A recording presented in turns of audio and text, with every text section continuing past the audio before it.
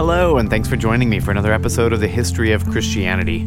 I'm Bertie Pearson. I'm the rector of Grace Episcopal Church in Georgetown, Texas, and I've also spent the better part of the last decade teaching church history at the Iona School for Ministry and occasionally at the Seminary of the Southwest. It's great to be with you.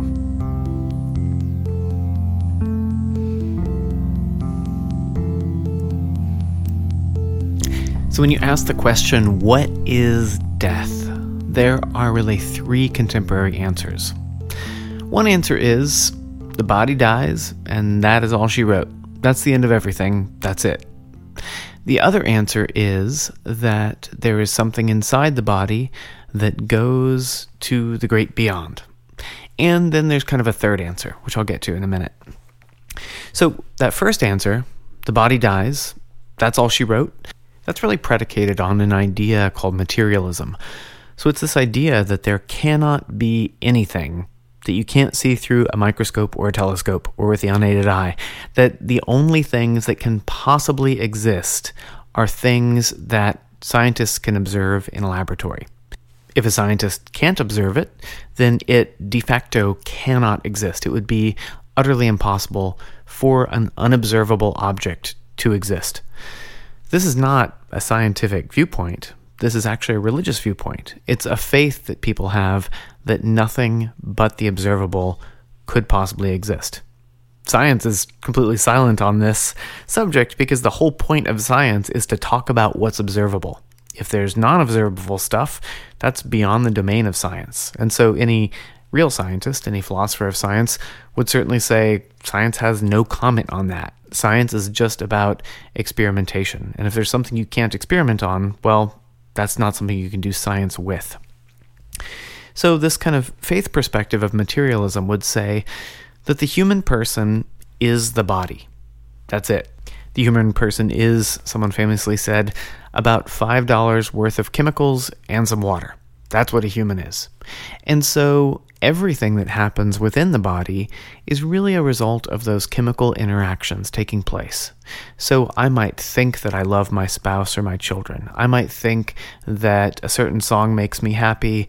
I might think that I love Japanese food and detest pickled pig's feet. But really, those are not feelings that I actually have. I have this sort of illusion of having a feeling, but really that's just these sort of chemicals interacting within my body. And I might sort of attribute my will to that or my experiences, but really to attribute those things to me is kind of like attributing, if you mix up some baking soda and some vinegar inside a papier-mâché volcano, it might kind of look like the volcano is producing lava, but it's really just a necessary chemical interaction. It's just what happens when baking soda meets vinegar. So when certain chemicals, certain proteins interact with other proteins, other chemicals inside me, things just happen. And I might sort of tell myself a story about why they're happening, but really they were going to happen no matter what if there was an interaction between those chemicals. So this is a completely deterministic worldview. There is no real joy. There is no real sadness. There is no real love. All those things are just sort of illusions. Even life itself is, in a sense, an illusion because it's just chemicals bouncing off each other. So if everything is really just this chemistry within the body, when those chemical interactions stop, then the body dies and the human person is no more. Death is the death of the body. And when that body dies, then it can be dangerous. It can be something that could rot and spread disease, or that body could be maybe helpful. It could be a form of compost. So you can maybe use it to fertilize a tree, and then a tree grows. But one way or the other, that's the whole of death.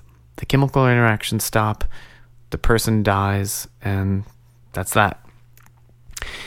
This other definition of death is that there is something inside each body called a soul. And a soul is kind of a mystical, sacred part of the person, or maybe even part of the universe or part of God, and it exits the body on death. So the body is kind of like a husk. So if you pick an ear of wheat, there is this germ of wheat inside that you can mash up and make bread out of and sustain life. But then there's this kind of useless hard part around the grain of wheat. So the body is kind of the useless hard part around the essential part of the person, which is the soul. And upon death is really that soul leaving the body to go to its true home. In some systems of thought, that true home might be kind of integrating into some sort of oversoul, or re-merging into God, or re-becoming kind of an eternal part of the universe. And in other systems of thought, that eternal soul is given a harp and a pair of wings and sits on a cloud forever. But in any case, it is the sort of immortal part of the self. It is this part of the self that cannot die, the part of the self that is mystical and purely other. It is spiritual, it is incomprehensible, inscrutable. It is the immortal. And even though this term gets used by some Christian groups, it's really kind of a problematic term, because the idea is that you have God who is infinite and eternal, but then you also have all these souls that are also somehow eternal and immortal. They're godlike in themselves. And from the Christian perspective, we are just creatures of God. We are the beloved of God. We are the creatures that God created for a perfect, loving relationship with himself. But we are far from little gods. We are not, in any sense, immortal.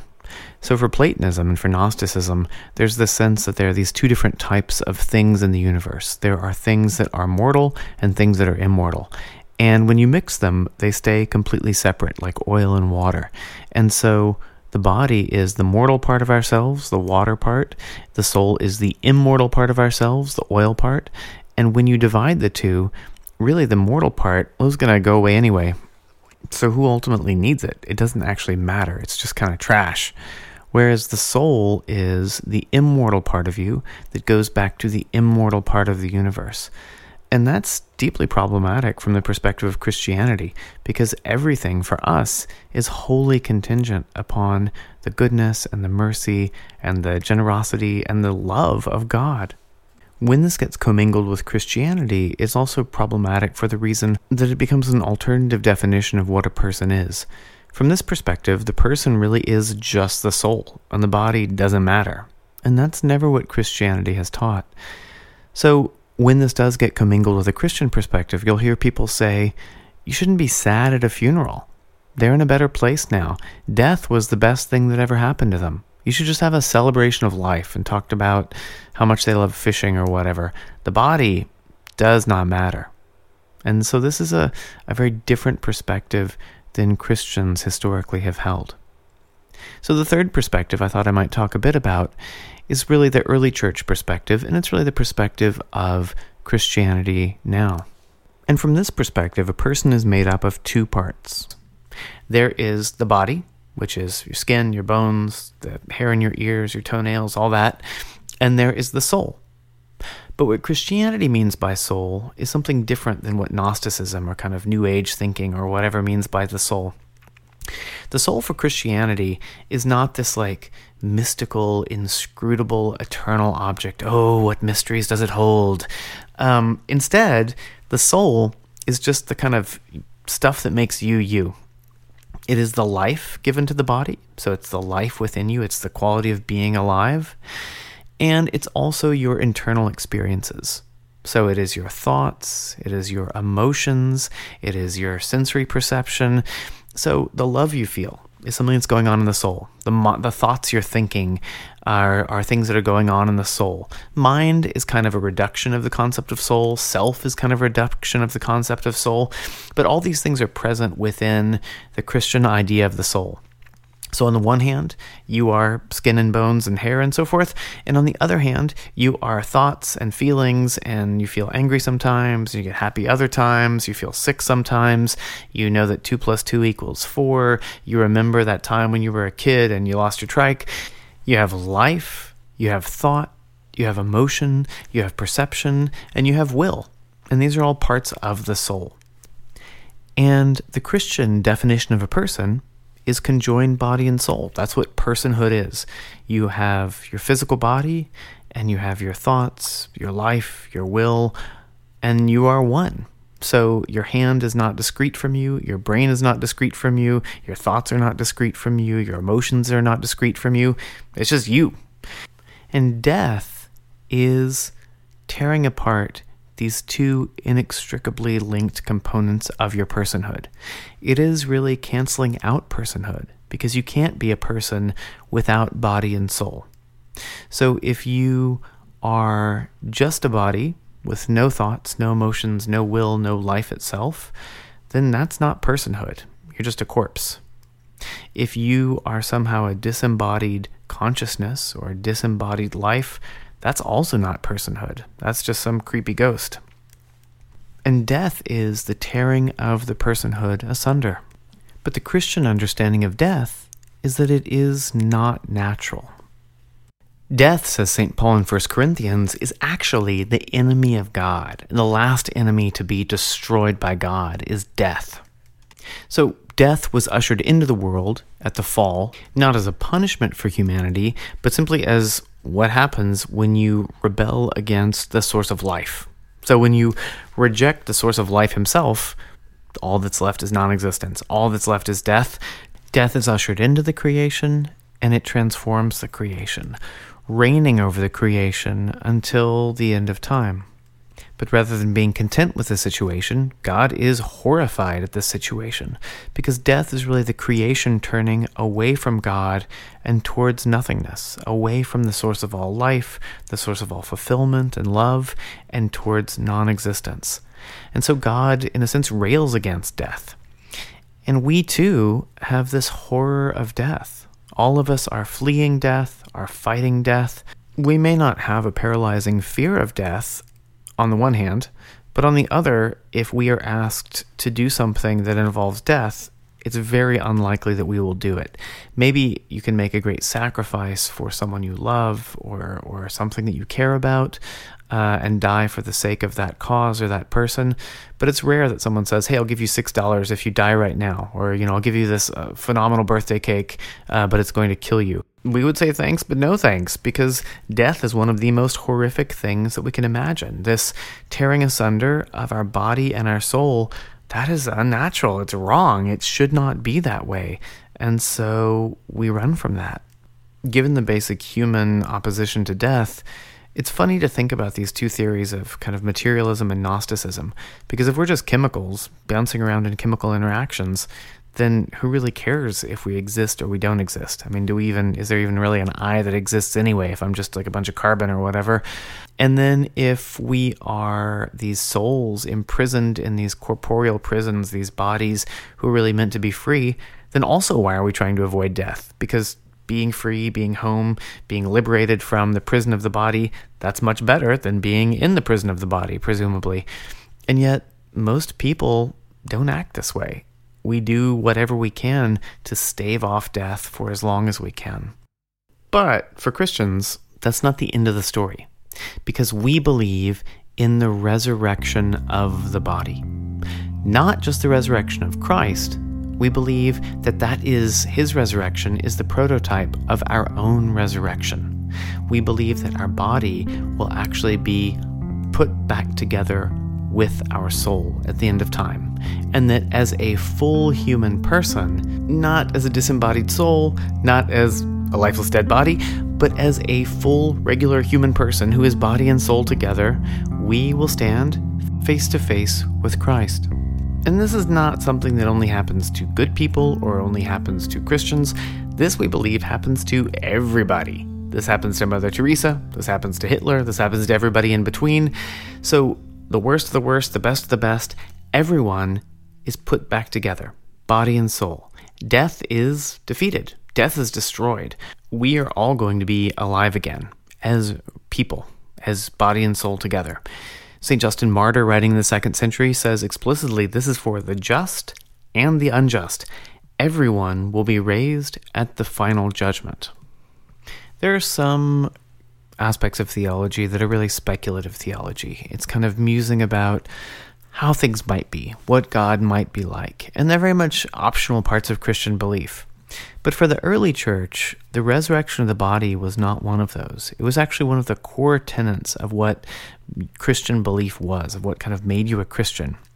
This is so much so that one great early church bishop, Bishop Polycarp of Smyrna, in one of his letters says to the Philippians, look, if anyone denies the resurrection of the body and soul being reassembled for every single person at the end of time, then that person is the firstborn of the enemy.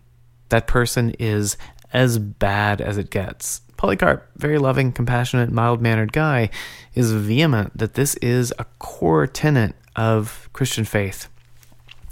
Later, St. Augustine says, no doctrine of the Christian faith is so vehemently and so obstinately opposed as the doctrine of the resurrection of the flesh. And what he means by this is that even in his day, this Gnostic idea of the soul as necessarily this kind of immortal thing, this mysterious orb floating around inside the person that cannot die, was very dominant among the majority of philosophers, and the alternative to this was a sort of materialism that said the body just dies and that's that. Best case scenario, the soul goes down to the land of the shades and is forever living this kind of bleak, gray, boring existence. But those are really the two options. But for Augustine, if you deny the resurrection of the body, if you deny the rejoining of body and soul, this return to full personhood at the end of time, you're denying all of Christianity.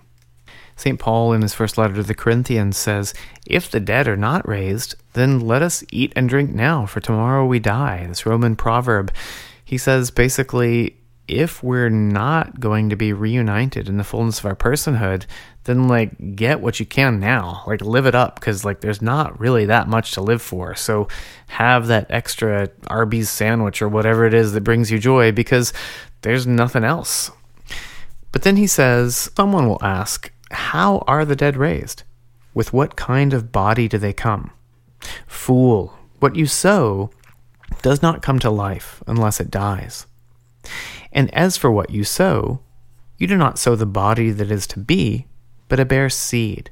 So if you are planting an apple tree, it doesn't mean you go to the store and you buy a full-grown, 40-foot high, gigantic apple tree, and you dig a huge hole down into the ground and you bury the whole tree in the hopes that another apple tree is going to come up.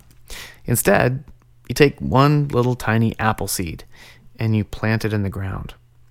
And if you had never heard of this process before, and someone showed you an apple tree and then showed you a little tiny seed and said, here in the seed is in a sense contained the whole of that apple tree, they would say, you are crazy. What are you talking about? That tree is gigantic. It's got leaves, it's got roots, it's got apples.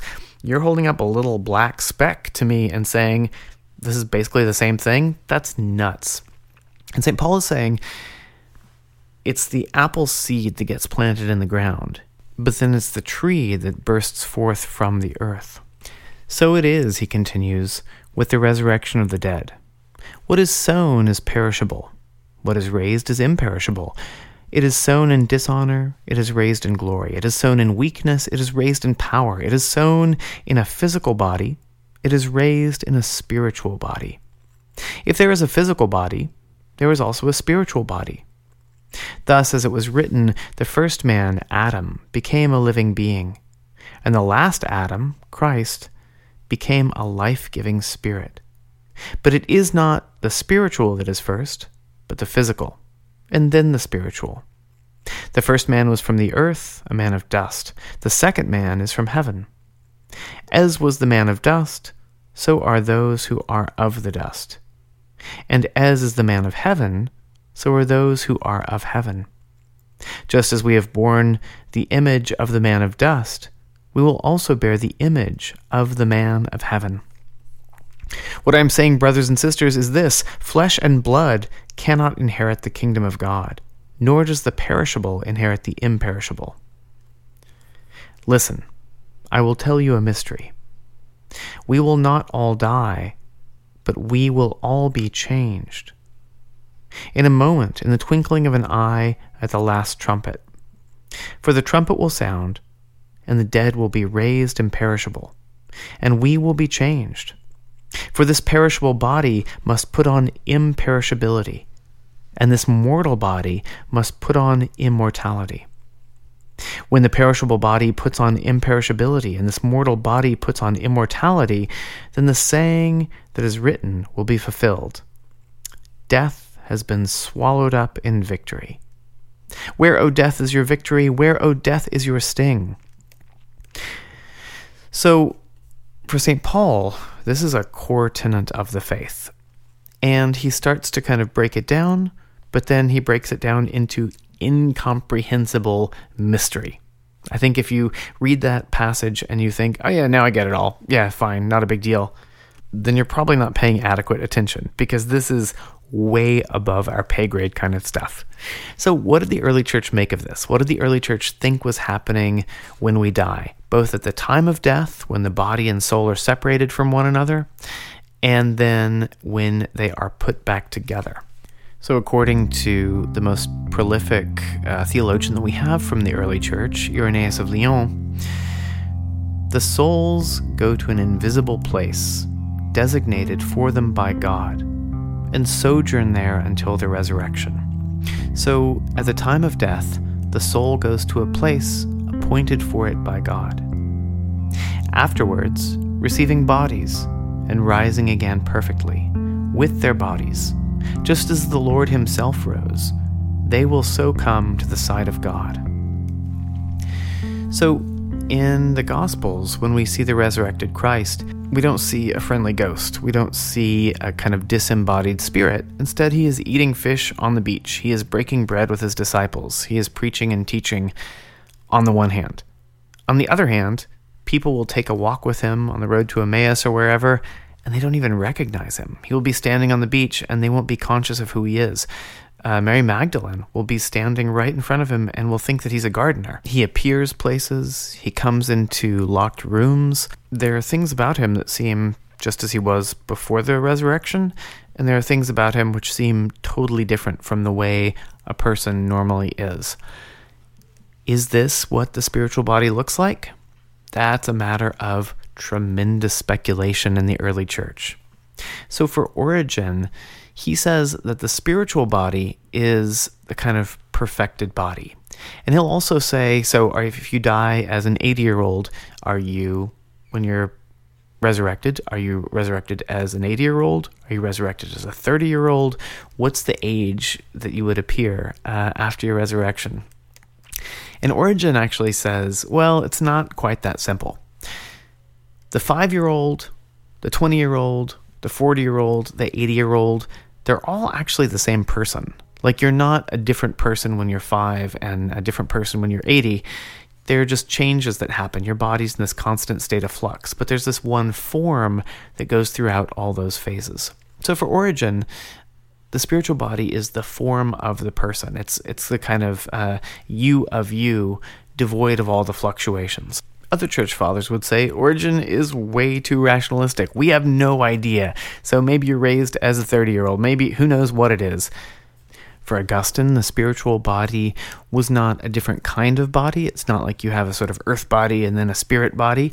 But spiritual meant that the spiritual part of oneself, the soul part of oneself, the part of oneself that is capable of being faithful to God, of knowing God, of loving God, becomes the dominant part of the body. It takes over in the body, that the body is completely subjected to the spirit.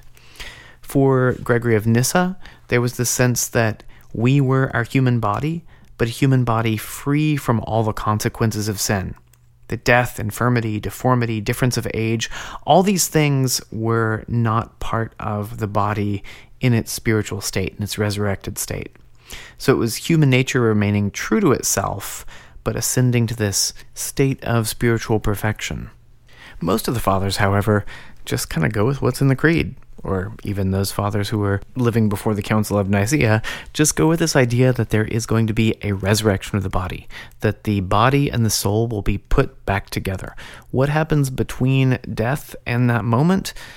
It's kind of a question mark. We do know, and I think all the fathers would say, that God cares for us, that God loves us, that God desires a depth of relationship with us, and that neither heights nor depths nor anything else, not even death, can separate us from the love of Christ, from the knowledge of Christ, from the presence of Christ, and that whatever happens to us between the hour of our death and the moment of our bodily resurrection, we are in the presence of our loving, caring Father. But we might want to say, what actually does happen when we die? What is that experience like? Where does the soul go? What is that place appointed for it by God? We really don't know, because not a lot of people come back and tell us about it. But some of the thinkers from the early church talked about kind of places of refreshment or places of rest. Some have imagined the afterlife before the resurrection as kind of like a beautiful garden in which the soul is in the presence of Christ.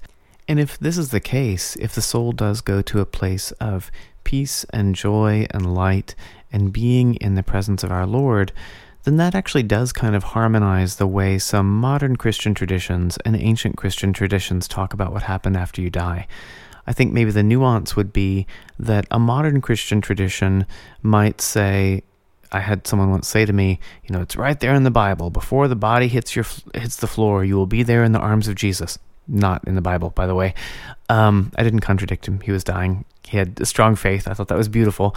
But the way a modern Christian tradition might articulate it is that basically you die, your body is kind of unneeded anymore. Go ahead and throw it in the fire, nourish the flowers with it, do whatever. It doesn't matter because your soul is in heaven. And I think the early church would have said, for folks who aren't the great saints or who aren't great martyrs, I think the early church would have said something more like, your soul departs the body, and both body and soul are waiting for the time in which your personhood is restored, waiting for the bodily resurrection. But the soul may be in a place of peace and light and joy. The soul may very much be in the arms of Christ. The soul very much may be in the presence of the angels, but that is not the fullness of heaven, nor is that the fullness of you. That's not the fullness of your personhood. And the soul and the body are actually waiting for the day that you come back together as a person in the general resurrection. For the early church, the beginning of all this process of transformation happens at baptism for Christians. So at baptism, we receive what Paul calls a down payment of the Holy Spirit, this kind of first taste of the Holy Spirit, this first experience of the Holy Spirit, the fullness of which we receive on the other side of the tomb. So we receive this first experience of the Holy Spirit in our baptism. We grow in that relationship with God, the Holy Spirit, over the course of our lives. We are resurrected in soul and body, and we are brought to the completion of what we were meant to be, which is the image and likeness of God. Our likeness unto God begins to be restored to us in our baptism, and the process is completed on the other side of the grave. Completed is kind of a tricky word, because for a lot of the fathers, and even for the Episcopal Church and our prayers for the dead and our Rite One prayers, there's this sense that it is never a completed process. Instead, we kind of go from glory to glory in eternity. That eternity is not static, but is a continual growth in God, a continual development in God. It is knowing God more and more, experiencing God more and more, in such a way that when one is face to face with God, with the source of all joy and peace and love and goodness, one will think, okay, this is as good as it can possibly get. This is it. I have made it. This is perfection. Until the next second comes along and you're like, no, this is as good as it can possibly get. And then the next second comes along and you're, no, absolutely, this is as good as it can possibly get. And that happens eternally as one grows closer and closer to God, more and more into the fullness of the presence of God. We look for the resurrection of the dead and the life of the world to come. This is how the creed ends, and this is an essential part of the Christian faith. As utterly incomprehensible as all of this is to us. Because, once again, we're not trying to talk about little tiny human-sized things, but things on the level of him who says, My thoughts are not your thoughts. Your ways are not my ways. As the heavens are higher than the earth, so are my ways higher than your ways, and my thoughts than your thoughts. So we are trying to contemplate God. We're trying to contemplate eternity. We are trying to contemplate a mystery that is infinitely above our pay grade. But that contemplation is not pointless, because the more we focus on the things of God, the more we grow into them, the more they begin to fulfill us and change us. And so I think of this belief in the resurrection of a body as a form of a deep hope and a deep trust in the goodness and life-giving power and relentless love of God. So thank you for being with me for another episode of the History of Christianity. It's great to be with you.